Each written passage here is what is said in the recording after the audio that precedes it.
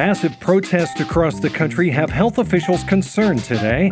Hear why many of the nation's top medical experts are worried these demonstrations could lead to a large second-wave outbreak of police brutality. From The Onion and Onion Public Radio, I'm Leslie Price, and this is The Topical. We've got the latest on each one of the many things you should currently be panicking about, so stay with us.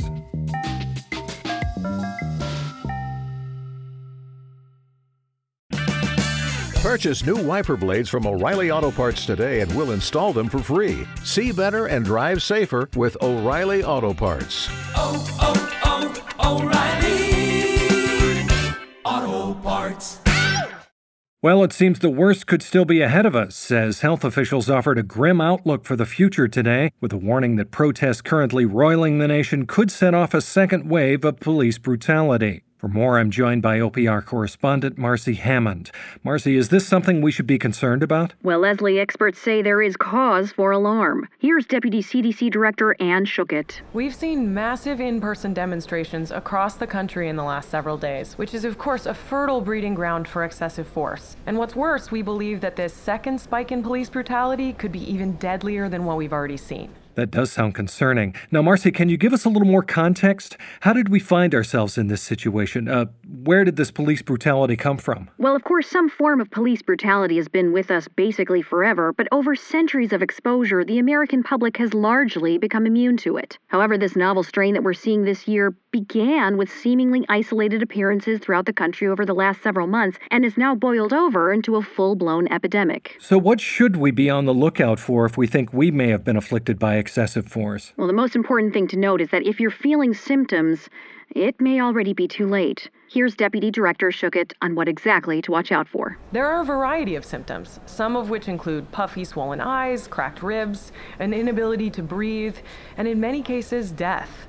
We're seeing a huge uptick in these symptoms in hospitals and ICUs across the country, which have already been stretched to their breaking point by our militarized police force. Oh, well, fortunately, I don't have any of those symptoms. Am I in the clear? Not necessarily, Leslie. Schuchat also cautioned that there are a large number of asymptomatic carriers who can actually be among the most dangerous as they continue to spread systemic violence and oppression while not even being conscious of it. Well, as a healthy white man, I'm not too concerned. But, Marcy, are there any populations that are particularly vulnerable to this epidemic? Interestingly enough, the CDC has found that the African American community has been affected disproportionately. But really, it can affect anyone. Pets, the elderly, even children. And what are officials recommending in the event that you do become exposed? Here's Schuchat from the CDC once more. If you've been afflicted, we urge you to remain physically and emotionally isolated and avoid all large-scale demonstrations against state-sanctioned violence until physical evidence has healed. Unfortunately, this isn't going away anytime soon, so we're going to have to accept police brutality as part of our future, since any potential cure could be decades away and would likely be extremely expensive. Interesting. So is refraining from protests the key to preventing the second wave? Well, it may lead to a temporary lull in incidents, but it's important to remember police brutality is extremely prevalent, and it can strike vulnerable populations while they're walking through their neighborhood, sitting in their backyard, or even asleep in their own bedroom.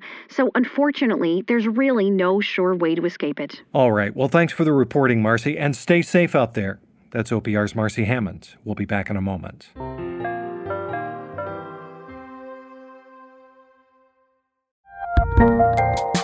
There's a lot happening these days, but I have just the thing to get you up to speed on what matters, without taking too much of your time.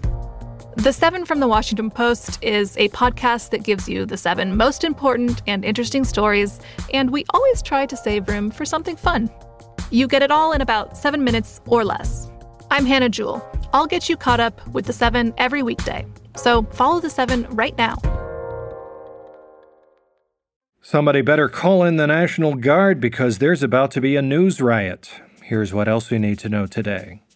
In Shenzhen, China, local sweatshop worker Li Chen was reportedly devastated to hear the jacket she worked so hard on had been looted. Upon learning that the $85 jacket she labored endlessly over for 14 cents an hour had been stolen from a Zara retail store in the U.S., Chen was found to be inconsolable, but was comforted to learn that insurance covered the stolen item and Zara would be just fine. And in Washington, the looting continued last night as President Trump was spotted throwing a garbage can through the window of a local McDonald's before making off with about $2,000 worth of Big Macs. Later in the evening, Trump was reportedly spotted at a desecrated Baskin-Robbins that was later set ablaze. And finally, with many companies releasing statements of support for demonstrators this past week, Auntie Anne's is breaking from the pack, with the popular pretzel shop chain today calling for all protesters to be shot. Interesting take. And that's it for the Topical today. I'm Leslie Price. Well, folks, it's been quite a week here in the United States, and I just wanted to take a moment to say that in times like these, and in the face of unprecedented and long-standing pain, we here at Onion Public Radio are committed to acting as a balm of equality, searching evermore for a strive toward justice and equality. And justice. For there is no equal to justice, and it is justice that will prevail forevermore. So long as we love one another and ourselves, and those near to us, and those different from us too. And we stand with all that have been made, hurt, now and forevermore. Also, if anyone knows whether the restaurants in New York are going to be open this weekend, could you let me know in the reviews on Apple Podcast? I'm trying to do a brunch on Saturday. Open to recommendations, too. Just nothing too pricey. And bottomless mimosas are a plus. Love those. Anyway, have a great weekend, and we'll see you Monday.